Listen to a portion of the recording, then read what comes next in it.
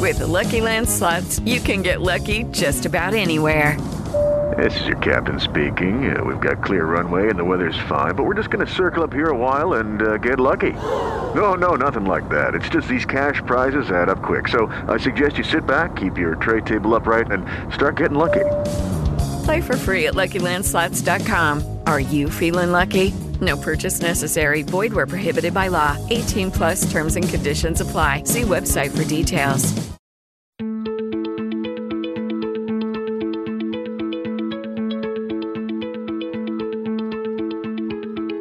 I'm Nil Zacharias, and you're listening to Eat for the Planet. On this show, we try to answer the question, how can we eat in a way that nourishes us without starving the planet? The show features conversations with food industry leaders, health and sustainability experts, as well as entrepreneurs and creative minds who are redefining the future of food. My guest today is Sanjay Rawal, a James Beard Award-winning filmmaker who directed the documentary Food Chains, which chronicled the battle of a small group of indigenous farm workers in Florida against the largest agribusiness conglomerates in the world. Food Chains was produced by Sanjay with Eva Longoria and Eric Schlosser and narrated by Forrest Whitaker. Sanjay also produced and directed the critically acclaimed film 3100 Run and Become, a documentary about why people run with portraits of runners and what motivates them. The plot centers on a 3,100-mile race in New York City, and the film captures the esoteric, spiritual side of running. Sanjay's latest documentary called Gather portrays the growing movement amongst Native Americans to reclaim their spiritual, political, and cultural identities through food sovereignty, while battling the trauma of centuries of genocide. The actor Jason Momoa executive produced the film. The best way I can sum up this episode is that it illustrates the complexities involved in our food system through a broad lens. I say this because often when people talk about the future of food these days, the conversation tends to narrowly focus on trends like vertical farming or alternative proteins. But the food industry isn't so simple, and conversations about how to build a more sustainable, equitable, and resilient food system need to acknowledge the interconnected issues at play. It is time for us to reframe the conversation and acknowledge that it is impossible to talk about the future of food without talking about how food is produced, distributed, and consumed, which leads to a conversation about farming and agriculture, which inevitably brings up questions about the impact on the environment and on farm workers who harvest and process our food, which then leads to a discussion about worker conditions, immigration, inequality, and as you follow the food from the farm to the table, you realize it touches upon issues as far-ranging as history and culture to politics and economics. That's all I'm going to say for now. I hope you enjoy this episode.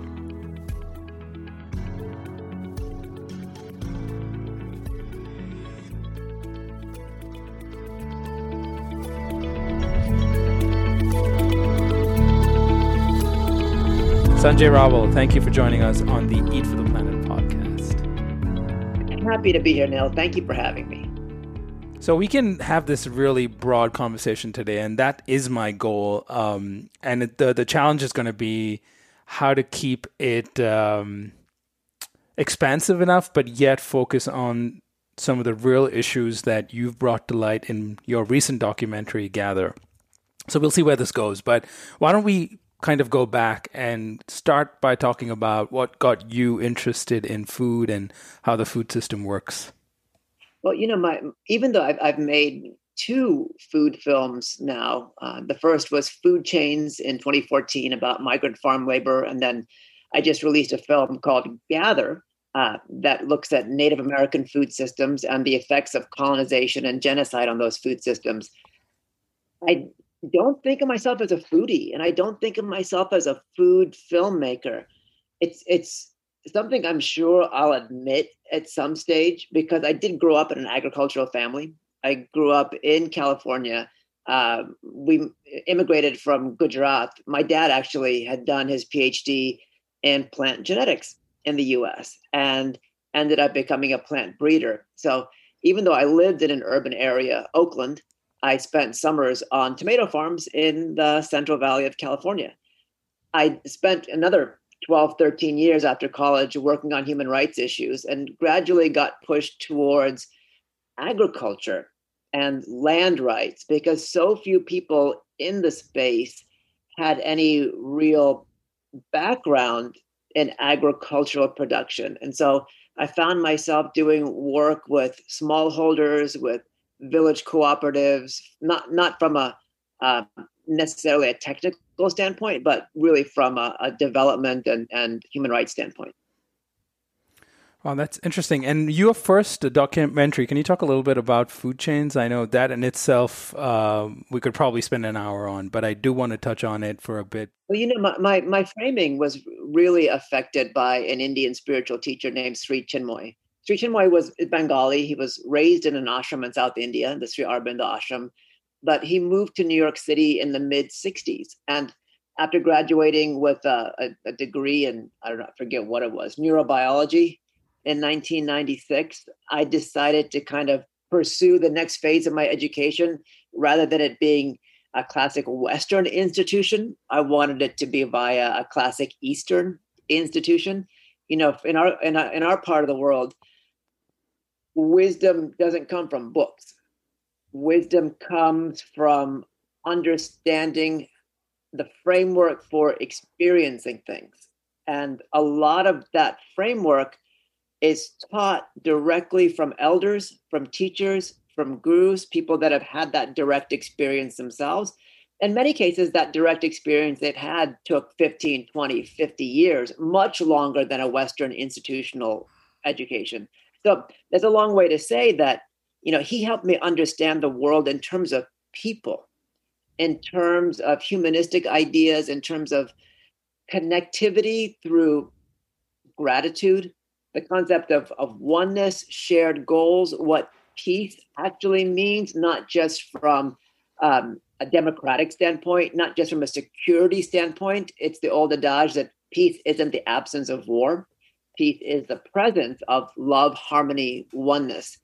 And so when I got into filmmaking, having spent at that point, about 15 years in human rights work in about 40 countries, I came at subjects trying to understand how ideas need to be reframed on a person-to-person level. So food chains, to answer your question, is about the supply chain. It's about the grocery industry, these massive corporations that do 10 times more gross dollar revenue in a year than Goldman Sachs, than even Google. Like Walmart, for example, 3 or 4 years ago, generated $360 billion in revenue just from its grocery. Google 3 or 4 years ago generated about $30 billion globally. Of course, tech profits are bigger, but there's different issues economically at stake when you're dealing with supply chains. And this is kind of like an earlier point that you've made. We look at the food system as something monolithic, and the key word to learn for your audience, who, if they don't know already, is monopsonistic. Monopolies are when corporations control 100% of the flow of a product to the consumer. A monopsony is when a corporation controls so much of the supply chain that it has dictated the entire way the supply chain operates. Now, you don't need to have 100% control over a supply chain. And the case study is Walmart. In the 80s, it got into the food system. It set the philosophy of buying in super large quantities and selling at super low prices to consumers, razor thin margins, pennies on the dollar. But if you were a farmer and you wanted to sell to Walmart, you had to consolidate. You had to get big or go home. Now, Walmart only controls about 30% of the entire grocery industry, but other grocery stores had to change overnight if they wanted to supply food at the same price Walmart did. And when they changed that structure, that essentially forced the entire farming industry to conform to these gigantic orders. Now, Food Chains looks at that reality from the standpoint of farm workers, from the people at the base of that supply chain. And it's equally as applicable to grocery store workers, to meat packing workers, to low wage workers that measure in the US in the tens of millions that work in the food industry, literally for minimum wage or less. We looked at it that way. And the point for me was to show that the food system is not going to be changed by somebody buying organic, by somebody wanting to put something healthier into their bellies. The very selfish, very simplistic viewpoint. When people's lives are better up and down the food chain, individual consumers actually bear less cost. I mean, right now we might be paying pennies for produce, but we're effectively paying to cover the tracks of corporations who are making tens of billions of dollars. And so I wanted to reframe the food system focus from this like foodie look at crops, look at ingredients, silver bullets, certain diets that could change the entire world, to looking at the crux of things. It's much harder to become a better person than it is to spend your dollars differently. And that's the heart of the message of the farm workers and Food Chains. And that's kind of been the heart of the work I've been trying to do. Really well said. There's so much in there I could tackle, but the thing that stood out for me is, how did it get this way? In the work that you've done, what have you gathered about what led to this point? And secondly, what is the way out of it if it isn't individual consumer choices, if it isn't single products that can disrupt certain parts of the industry or parts of the supply chain? And maybe this is too big a question or two-part question, but let's start with the birth of efficiencies that have led to this, and secondly, what's the way out? I mean, so right now we're in a technological revolution. That probably started, 40, 50 years ago. But from the late 1870s to the mid 1960s, we were in an industrial revolution. Prior to 1870, we're looking at like 1200, 1300 AD until 1870, we were in a space where food calories took on extractive value. Now, prior to the 1200s, 1300s, you couldn't really store food except through salt.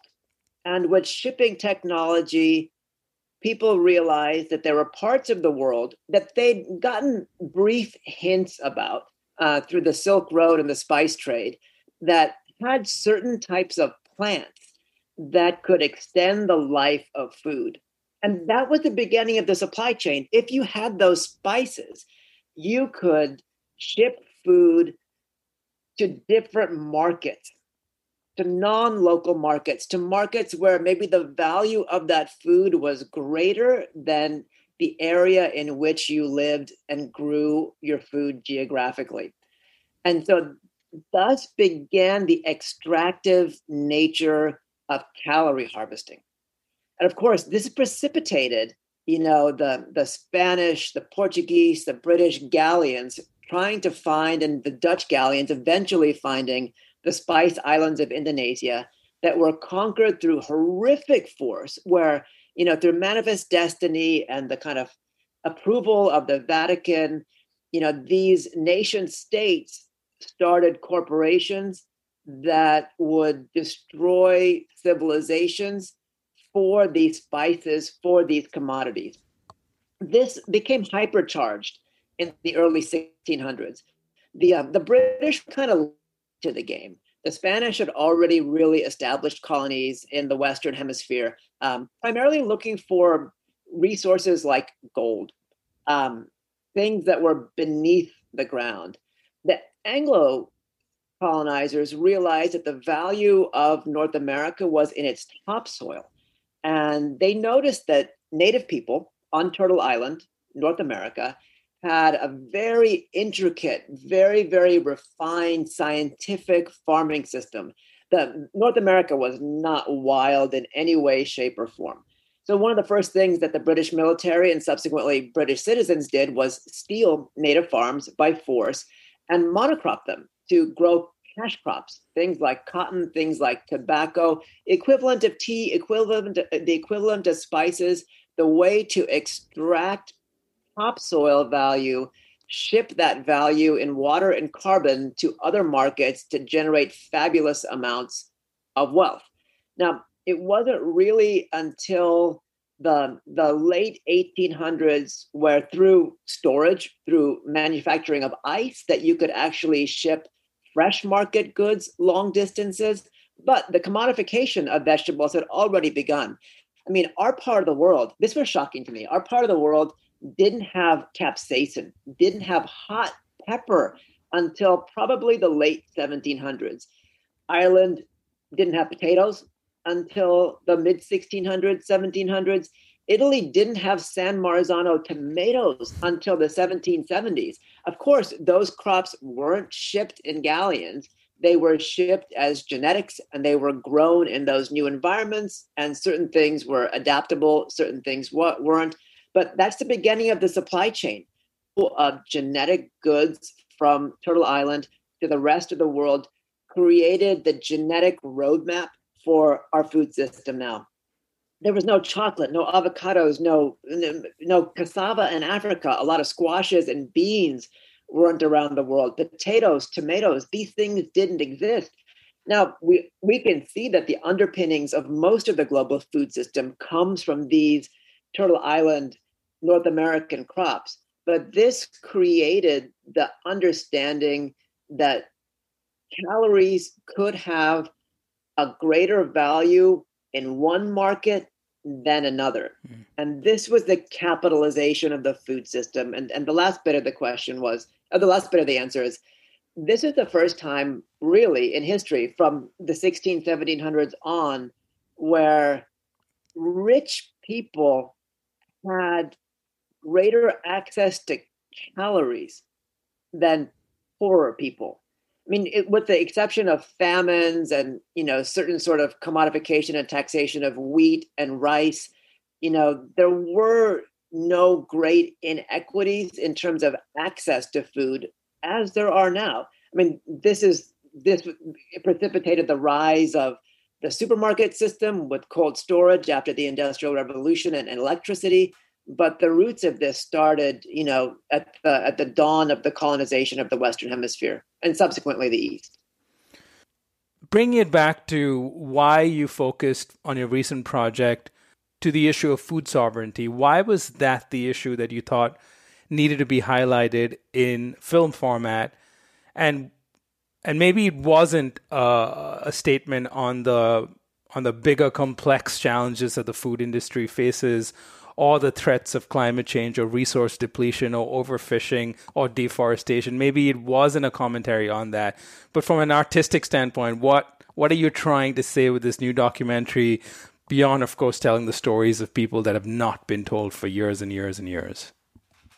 I was really lucky to work with Jason Momoa on this film gather, and with a group out of Longmont, Colorado called the First Nations Development Institute, one of the premier native groups working in Indian country, which is what Native Americans refer to tribal land, sovereign land, reservation land as. The film follows a few characters. It follows a native chef named Nephi Craig from the White Mountain Apache tribe, a young Lakota scientist named Elsie Dubray, some fishermen, some young men on the Klamath River on the Oregon-California border on the west coast of the U.S. The film really looks at how the destruction of food systems was a tactic of genocide. We mentioned that the early colonial economy in what's now the United States was land-based. In 1763, the farmers on the East Coast had monocropped the living daylights out of the topsoil and wanted to push west of the Appalachians. The British military was essential for that push westward because no land was free. It was all occupied, and the best land was already farmed. And so American farmers needed to take that land by force. The British military said no.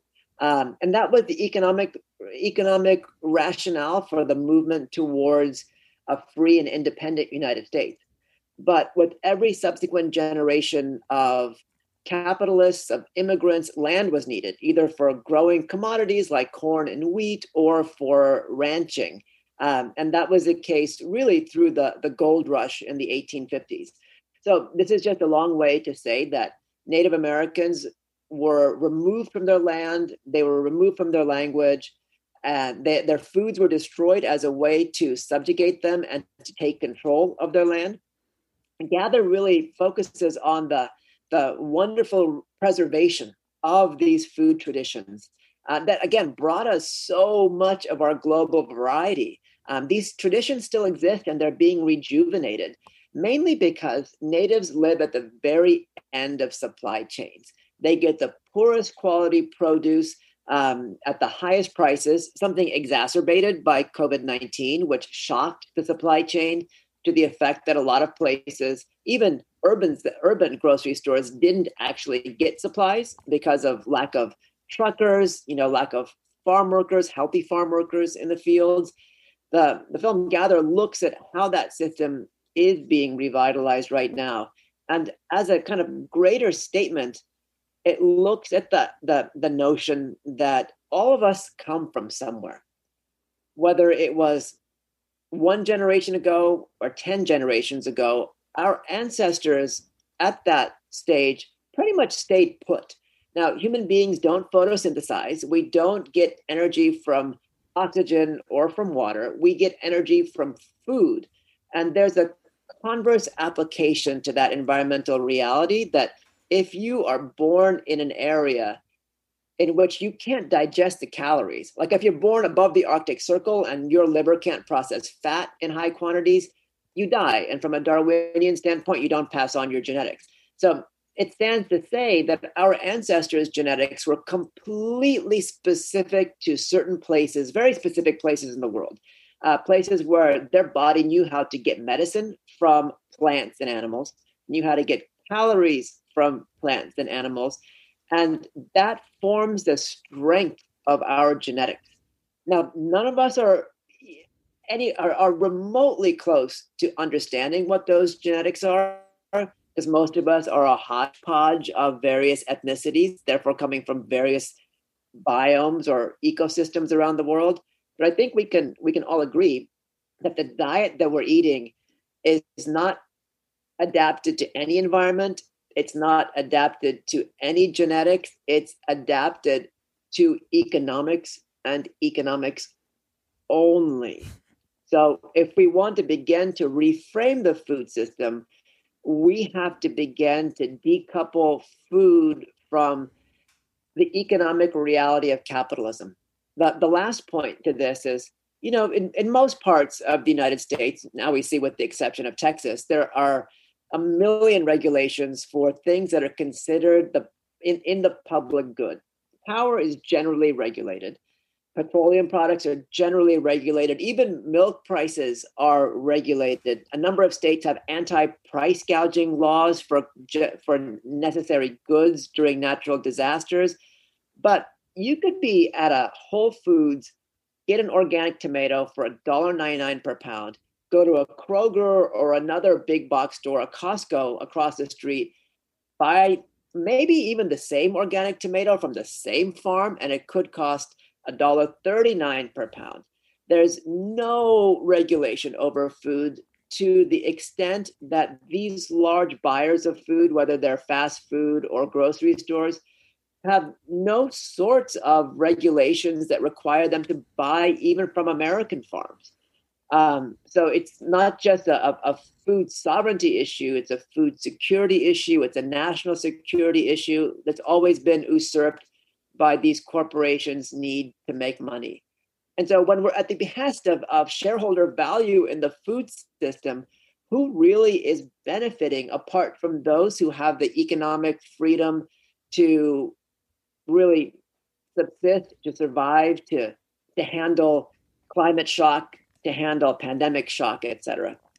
So what lessons do you hope that people can take away from the documentary And what lasting change can you think can happen both for some of the storylines within the documentary and the people featured, but also what takeaways can someone who doesn't live in native land or has been exposed to these ideas perhaps for the first time and was unaware of this dark history? I don't know how you can be unaware of it, but for some reason has not really thought long and hard about how food plays a key role in it. What would you like them to think of or take away from it? So the concept of food sovereignty means having control and access to the foods that are culturally and spiritually relevant to you. That means a lot of things to a lot of different people. But let's just look at it from a neighborhood standpoint. We know that if a pandemic happens or if there's a shock to the supply chain, the people that we tend to rely on are the small stores, the small purveyors of food with whom we have a personal connection and that have a personal connection to us. Like Trader Joe's wouldn't deliver food to my 85-year-old parents in Oakland, California at the beginning of the pandemic. The local natural food store did. The prices are higher, but they also pay a better wage. They're a much more reliable member of the community. They're not going to leave because a shareholder sentiment or shareholder value pushes them out of certain communities. They're in those communities because they have kids, they live, they work, they've been there for multiple generations. So the concept of food sovereignty as it applies to anyone and everyone is to develop the strongest local food system you can. And that's not just are my tomatoes grown within 60 miles? It means, are the farm workers who provide those tomatoes from local farms paid well? Are the fast food workers, the grocery store workers paid well? Are there laws that support the ability for small scale producers, even if they just have food stands on the corner? Are they protected? Are they given a chance to make a good living? Our food system's not healthy. It's not economically or culturally or spiritually healthy unless and until everybody in it has the same access to opportunities as the consumers do. And we've seen food systems in the West fall apart because the people are treated like machines. We saw that with the pork industry at the beginning of COVID. Mm-hmm. There were no protections for meatpacking workers. I think it was in Nebraska. They all fell sick, and there was a huge shock to the system. And the shock was felt all the way up to the shareholders, and then things began happening politically. That happens on a day-to-day level within the food system, and it's not going to get any better. So the question is, are we willing to pay a little bit more for food now if it reduces the externalities, the costs that we're going to have to shoulder as taxpayers in 10 years, in 20 years, in 50 years? Even if we don't want to think about it from purely economical standpoints, it feels better in my heart to eat something from somebody I know and have a relationship with than it does to buy an organic tomato from Whole Foods. Those labels, they don't really guarantee the longevity and the security of our food system. Human connections do. So get to know your grocery store workers, get to know your natural food store workers, make sure your delivery people are treated well, are tipped well. If you use Grubhub, figure out how to make sure the restaurants you're getting the food from are healthy. Make sure that your local food economy is strong, because when push comes to shove, that's all you're going to have.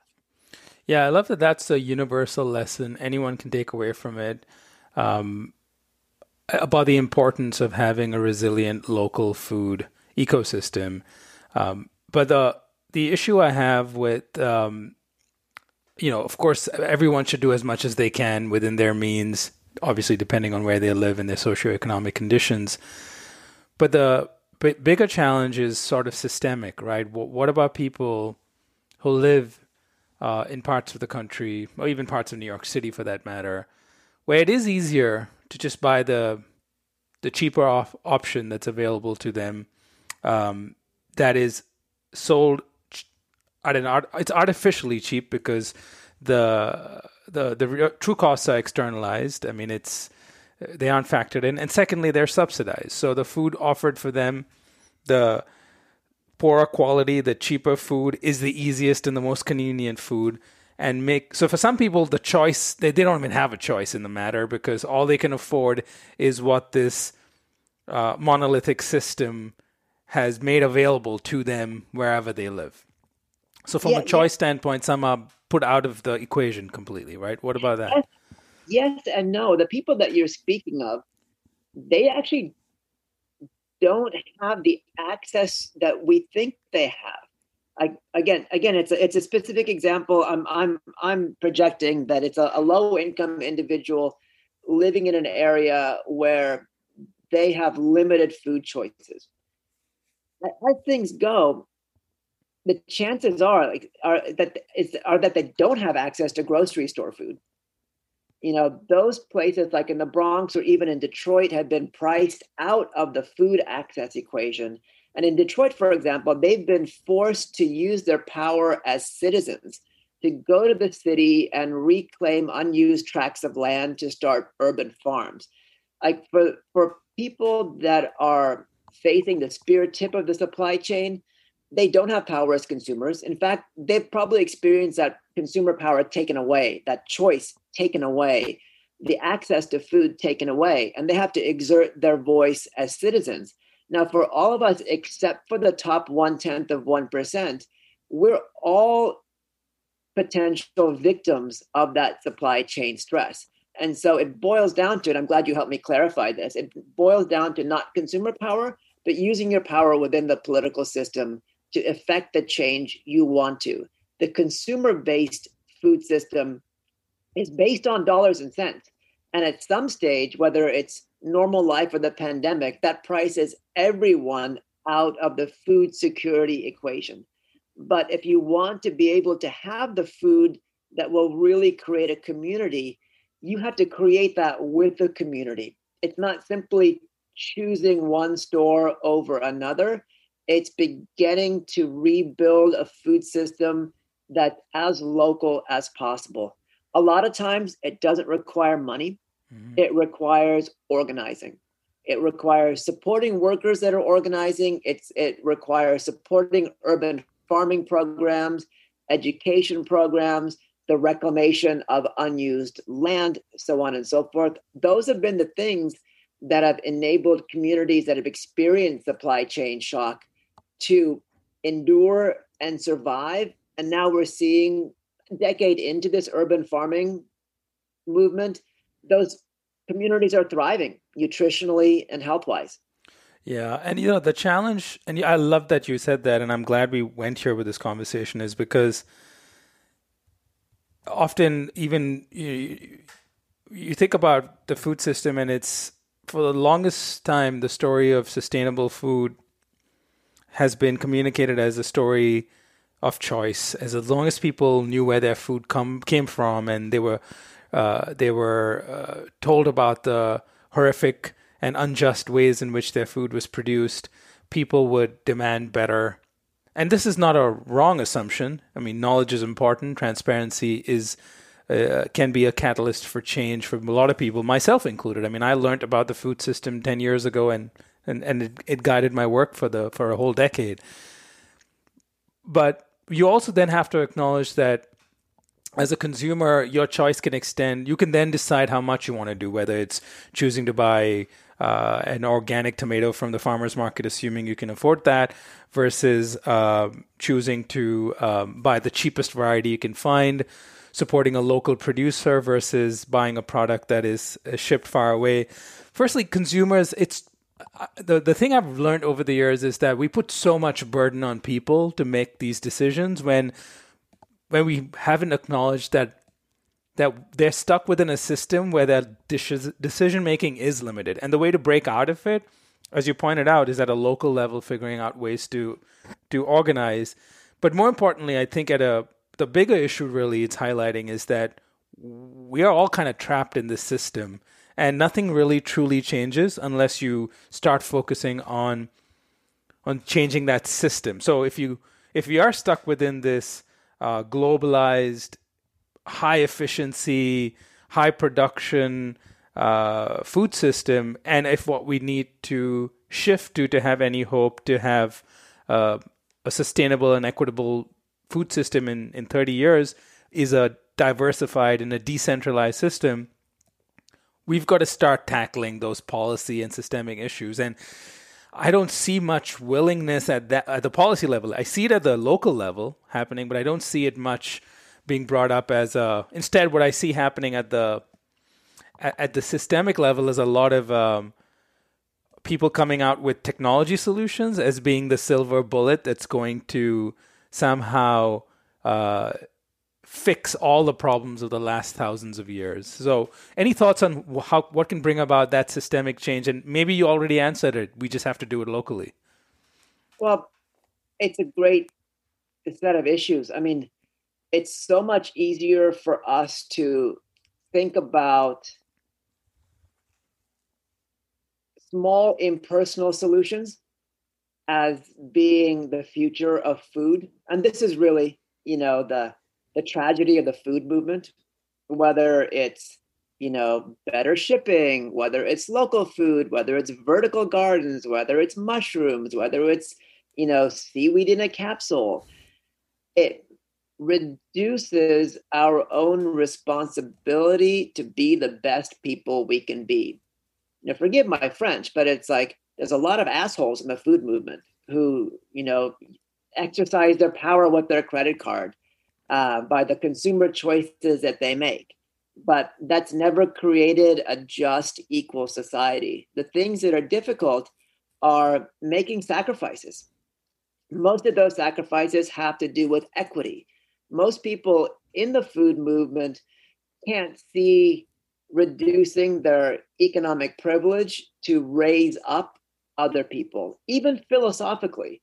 Like the one thing that would radically change the food system in the United States is to support unions. And in a lot of the factories where food is produced, the farming areas, with the exception of California, those states are right to work states. They're anti-union states where workers don't have protection. We see these large retailers from Amazon to Walmart resisting the unionizing of workers.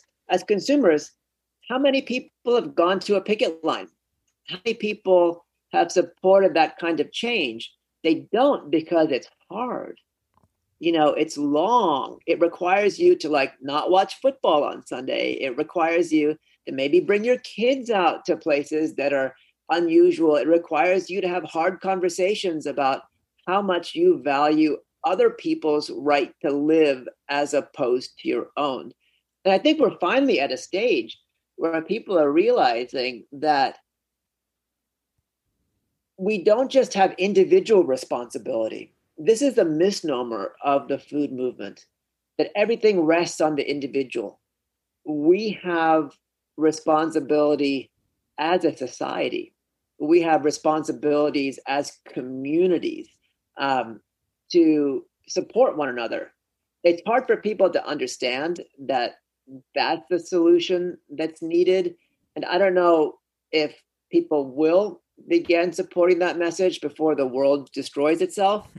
But time and again, when I've looked at the food system, it's that focus on human beings that has created the most immediate and lasting societal change.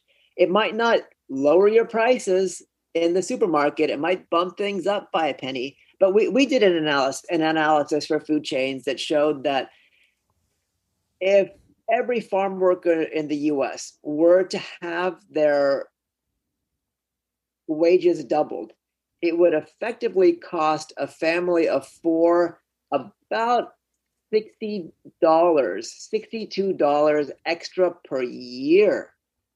$1 extra per week on produce would double the wages of workers. And that would reduce tax burdens all up and down the political landscape. It would be putting more money eventually back into the food system.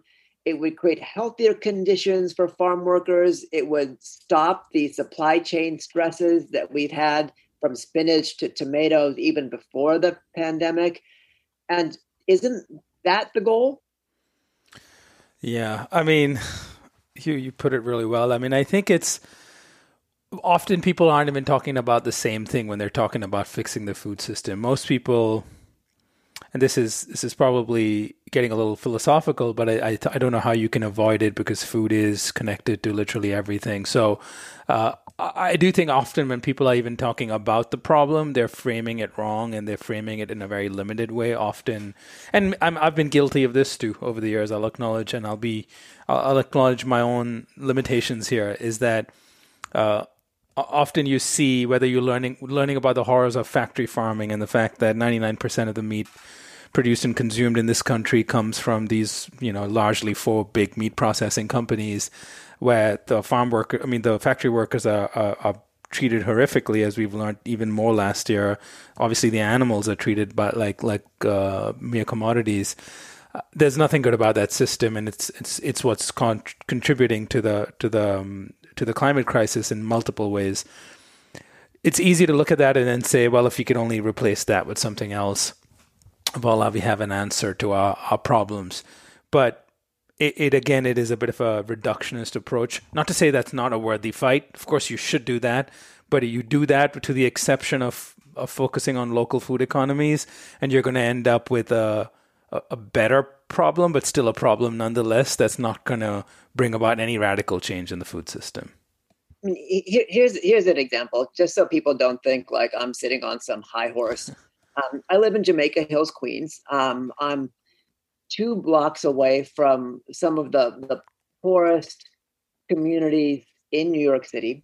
New York City's got these weird dividing lines. So I just happen to live on the right side of one street. The south side of that street, that's when a different neighborhood starts. But one of my best friends owns a natural food store that's been in our neighborhood around the corner from me, since 1972. The food system, the foodscape in New York has changed radically in the last 50 years, effectively. There's no longer local grocery stores. There's actually very few grocery stores in our area. A lot of natural food stores where you can get access to herbal medicines, to different types of teas, medicinal foods have all been wiped out by the incursion of Whole Foods into New York City. So this natural food store is the only thing for about in an 8-mile radius, only place where people can effectively buy low-cost vitamins, where they can buy organic produce. You can buy vitamins obviously online, but you can't buy organic produce online unless you're an Amazon Prime member. And most of the people in this community aren't. So there's stuff offered at very, very low cost as a community service. And I put in, if I'm in town, I put in anywhere between 10 and 35 hours a week there just as a volunteer, because I know this store is essential for me. I don't want to drive 10 miles to a Whole Foods. I don't want to wait in line at Trader Joe's for 2 hours. This is super convenient, and it provides a level of access to food that communities like mine don't have. And it's not gonna persist or exist based on economics. Stuff is expensive if you can't buy it in warehouse quantities. Stuff is expensive if you're not in charge of the supply chain like Walmart is. You need human beings to realize like this is critical for the community at large. I don't have a family. I have the ability, therefore, to sacrifice a few hours a week to ensure that other families have access to this type of food source. And I know that they're going to be sacrificing in other ways that I'll benefit from, knowingly or unknowingly. So this is what I mean by like community food system. What's important to you in your food system? What are you willing to do? Because when things disappear, it's too late. It's way too late. It's like, that's why, Trader Joe's and Whole Foods now own New York City. Amazon Prime owns New York City. 20 years ago, there were natural food stores, small vegetable stores, every half a mile from one another. Most of those, except for the ethnic ones that have really, really strong local consumer bases because they offer things that Whole Foods doesn't, those stores have been wiped out. And that leads to the food access issue that you hinted at, where people can no longer, no longer have choice. It's because we didn't all step up when we did have that choice. That's super relevant and important to think about in the context of our food system. I want to go back to the documentary Gather for a bit, because I don't think we've talked enough about it. There's so much about it that I can focus on, but I want to touch on Nephi Craig and the work that he's done. And you follow sort of, he's one of the main characters, but there's a few others in the film. But tell me about Nephi, and why did he agree to be part of the film? What has happened since the documentary has come out? I know the documentary was filmed before COVID, but we are now talking in a pandemic world. Give us a sense of where he's at, and as well as some of the other key characters that you featured in that documentary. Nephi Craig is one of the main characters in Gather. And he was a classically trained French chef. He's only in his early 40s now, but he lived the Anthony Bourdain lifestyle. You cook hard, you party hard. And like a lot of people in the restaurant industry, that led to a whole host of substance abuse issues, to the point where he kind of lost his reputation. He lost everything he had family-wise, and moved back to the reservation, to the White Mountain Apache Reservation in eastern Arizona. It happened that reservation has a ski resort, and a lot of Apaches were cooking in that resort.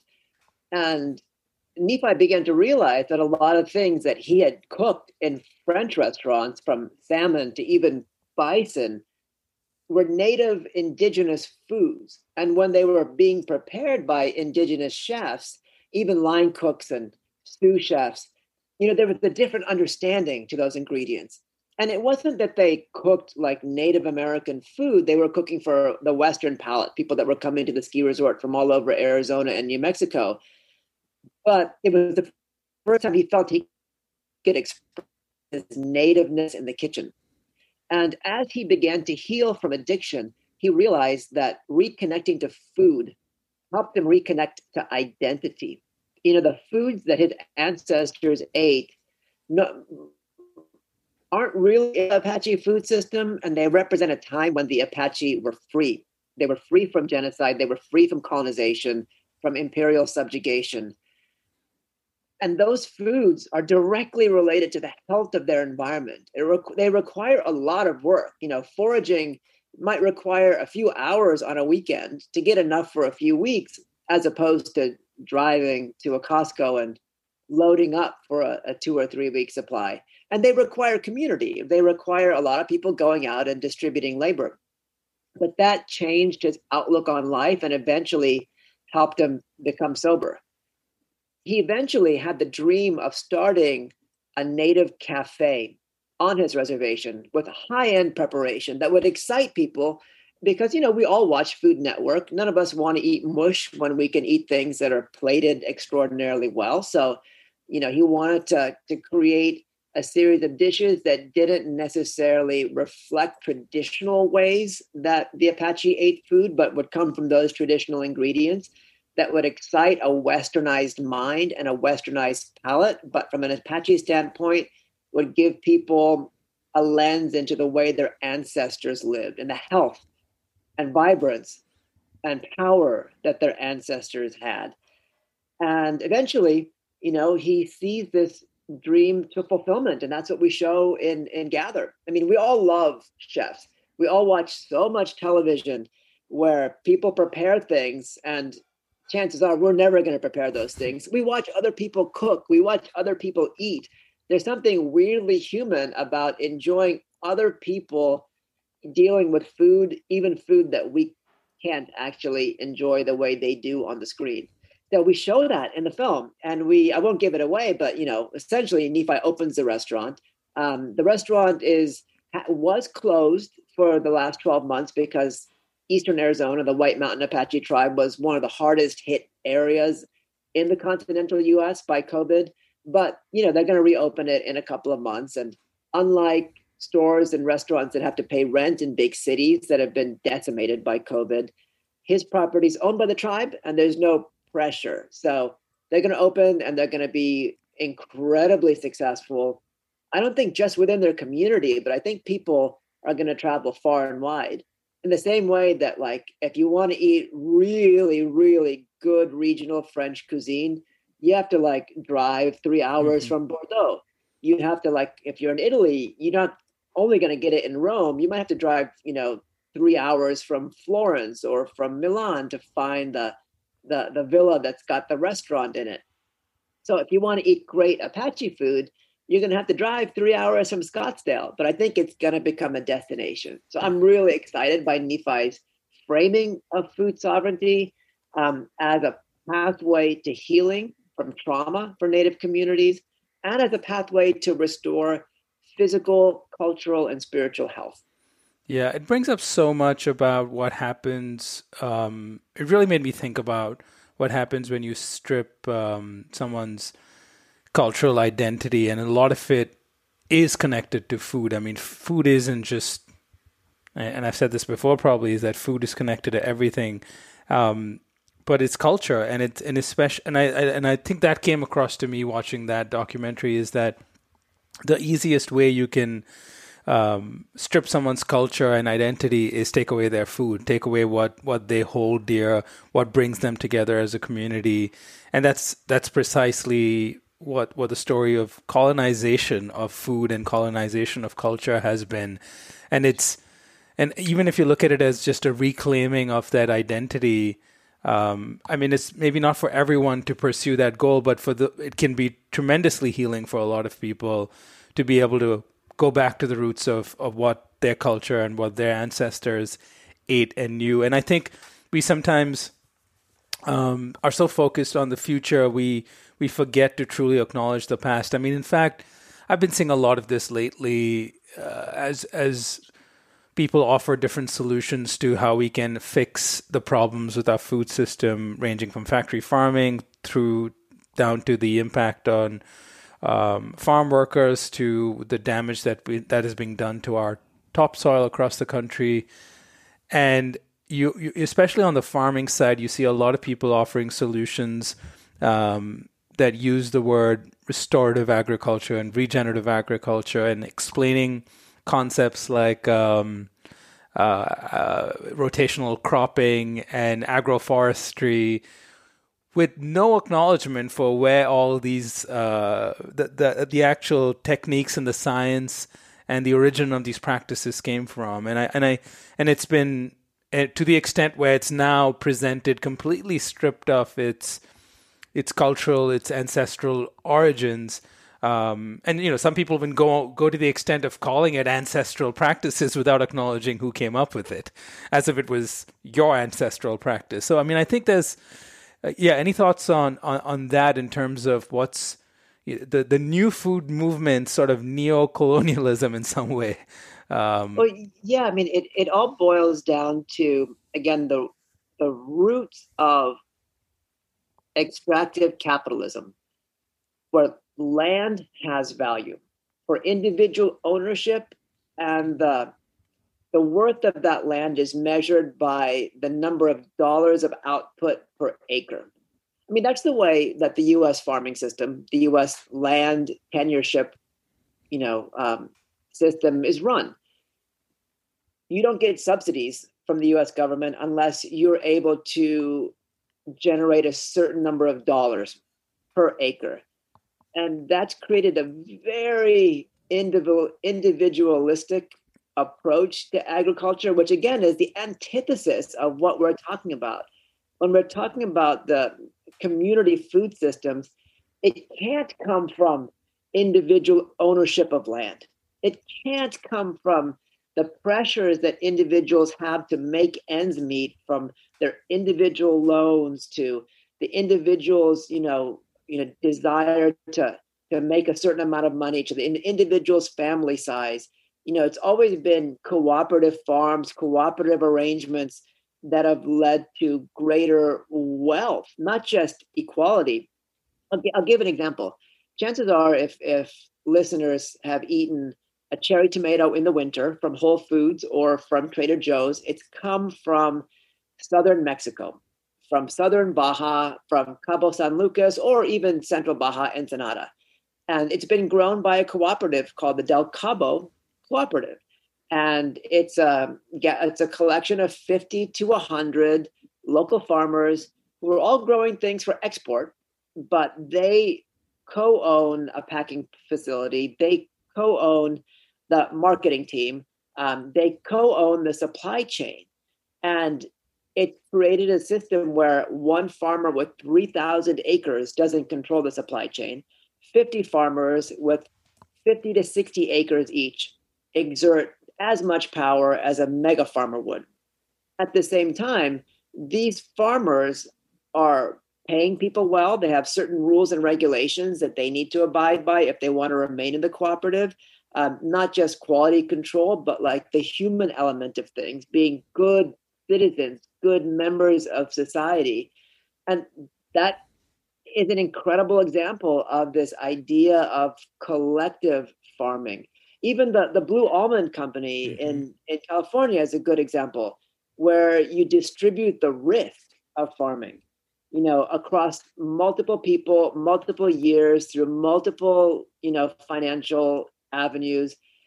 The restorative farming movement, the regenerative farming movement, it's all the same old, same old. It's like you put one person into a very difficult situation, they're going to be forced to try to do the best they can to the detriment of other people. It's competition and community don't work when it comes to food. It kind of never has.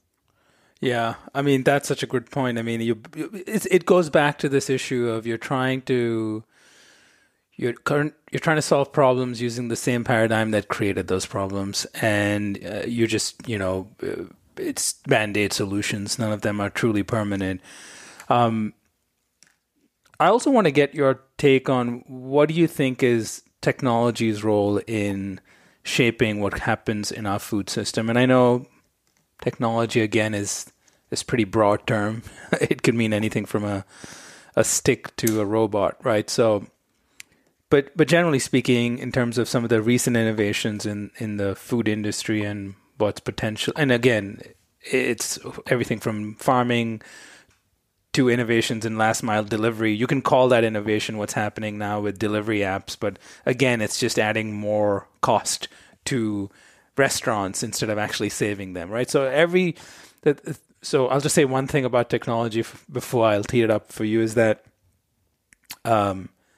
technology isn't good or bad. It all comes with pluses and minuses. We just don't see it until it's seemingly too late. What are your thoughts on the role that technology can play going forward? Well, look, like I'm not averse to technology, but it's important for people to realize that the purveyors of technology are the same people that have benefited from the theft of land. Like the VCs, most of which come from really old money, old in terms of American, centuries, not millennia. They are that money is literally the root of the problem. Their goal, technology's goal, isn't to solve social problems. It's to make a handful of people rich. Now, if there were technologies being created, distributed, open source that are trying to create systems of equity, equality, 100% for that. But if the technology, no matter how hopeful it is going to increase inequality, what's the point? That said, like there's a lot of small companies out there that are working on giant issues.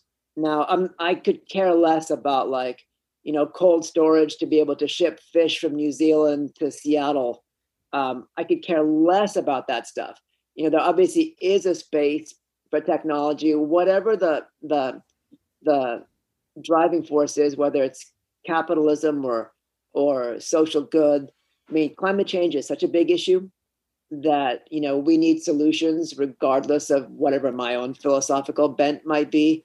We need systems that can help the food system understand data. As the climate begins to change radically and drastically. We can't just rely on traditional, ancestral, localized knowledge of food systems. There have to be ways for farmers to become more efficient, to de-risk themselves from climate issues. I'm all for those types of things, but when it comes to like, more efficient, ways to pack and ship protein, veggie burgers and other sources of protein other than cattle being able to drive the world, I don't care as much for that. I think if those hundreds of millions of dollars got put into like local food economies, we wouldn't have the political issue of whether veganism is going to reduce like carbon load in the world. Like that wouldn't be an issue. It's like we'd be using topsoil, we'd be growing beans and things that had some local relevance. We'd be, creating other cheap sources of protein other than like subsidized USDA beef. Mm-hmm. We'd mix up the diet a little bit better. So those individual VC funded solutions, I think are, from a long-term solution, they're bogus. But again, not to repeat myself, climate change is real. Energy issues are real. It's important for us to be able to like look at the short-term reality of broken food systems and stopgap them with technology, but not with the idea that these things are going to save us from ourselves. Yeah, I like that last point especially. I mean, I think there's a lot of wisdom in what you said, but the idea is that we've got to acknowledge the role that some of these solutions play, rather than tell ourselves or tell others or tell your investors that they are the one thing that's going to fix our entire complex, interconnected global food system at the moment. And I think acknowledging the role that they play will help us maybe then acknowledge the roles that it doesn't play, and then try to figure out real solutions that get to the root of the problem, which is again that we cannot continue with this approach of giant, I forget the word that you mentioned right in the beginning now, but that shows my retention capabilities. But you said not monopolies, but monopsonies. Well, I just learned a new word today. This is amazing. So I do think that that paradigm shift needs to happen. And tech can play a role, but we've also got to be careful about what role it plays and where. And money can play a role, an investment can play a role, but we've got to understand where it can have the most amount of impact and do the least amount of harm. There's always going to be some harm. We just have to be able to make those decisions using data too, which is an important point that you brought up. I'm going to close out with one last question. It's very forward-looking and it's kind of idealistic in many ways, but and there's no perfect right or wrong answer to this, but if you look ahead, if, as you said, climate change is a real threat, we're facing its impacts already with extreme weather events and a lot more that's happening across the world. We are in a bit of a race against time, and that's why people are jumping to the first solution that looks like a nice shiny object.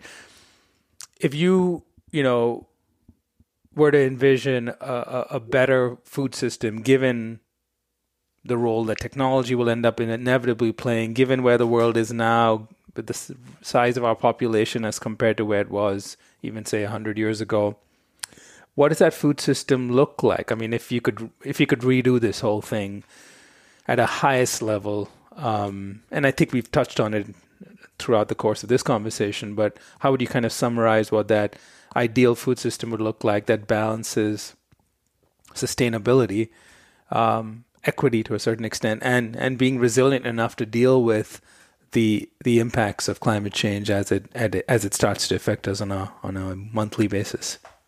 I think there are solutions already out there, like a number of urban centers, Austin, LA, New York, have food policy councils, which are looking at these big issues and how they affect the local food economy, from consumers to school systems to local neighborhoods. And they're trying to create a more equitable, more choice-based local system. Far too few cities have the sorts of resources or the political will to put towards this, but red and blue districts have had incredibly beneficial outcomes from organizing this way. Because what ends up happening is that local food systems get credit from buying from local farms. Those local food systems, the bigger purchasers, generally tend to be in really blue areas. Those local farms generally tend to be in really red areas. And so the supply chain really knows no kind of social politics and can be benefited from just an understanding of where the different layers are and what people need. It's shocking that there's no National Food Policy Council in the US, that there's no Secretary of Food that really helps local communities, states as well, understand how to better use the supply chain for their food systems. I think that's an immediate solution. It's been in operation in a number of places for 10 years or more. It works. It really brings all the stakeholders together to look at common solutions. The more localized those sorts of discussions can be, and the more power that people gain collectively over the supply chain, the better everything's going to be. That's super simple. And that's, again, it's exerting our power as citizens, as organizers, as opposed to just consumers. I love that. Well, Sanjay, this has been an absolute pleasure. I appreciate your time today and for all the insights about everything from food supply chains to its impact on, most importantly, its impact on people to its impact on the planet. Thanks for your time today. I had a great time. Thanks, Neil.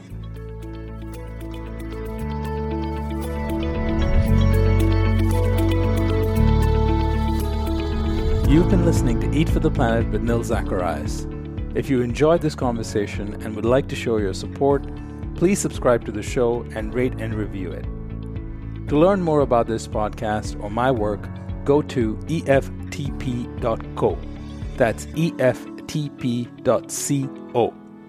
Thank you for listening.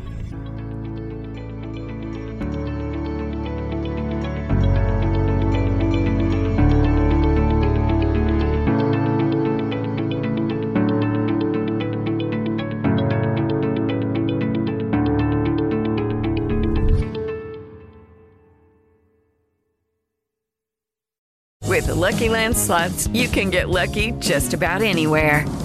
This is your captain speaking. We've got clear runway and the weather's fine, but we're just going to circle up here a while and get lucky. No, nothing like that. It's just these cash prizes add up quick. So I suggest you sit back, keep your tray table upright, and start getting lucky. Play for free at LuckyLandSlots.com. Are you feeling lucky? No purchase necessary. Void where prohibited by law. 18+ terms and conditions apply. See website for details.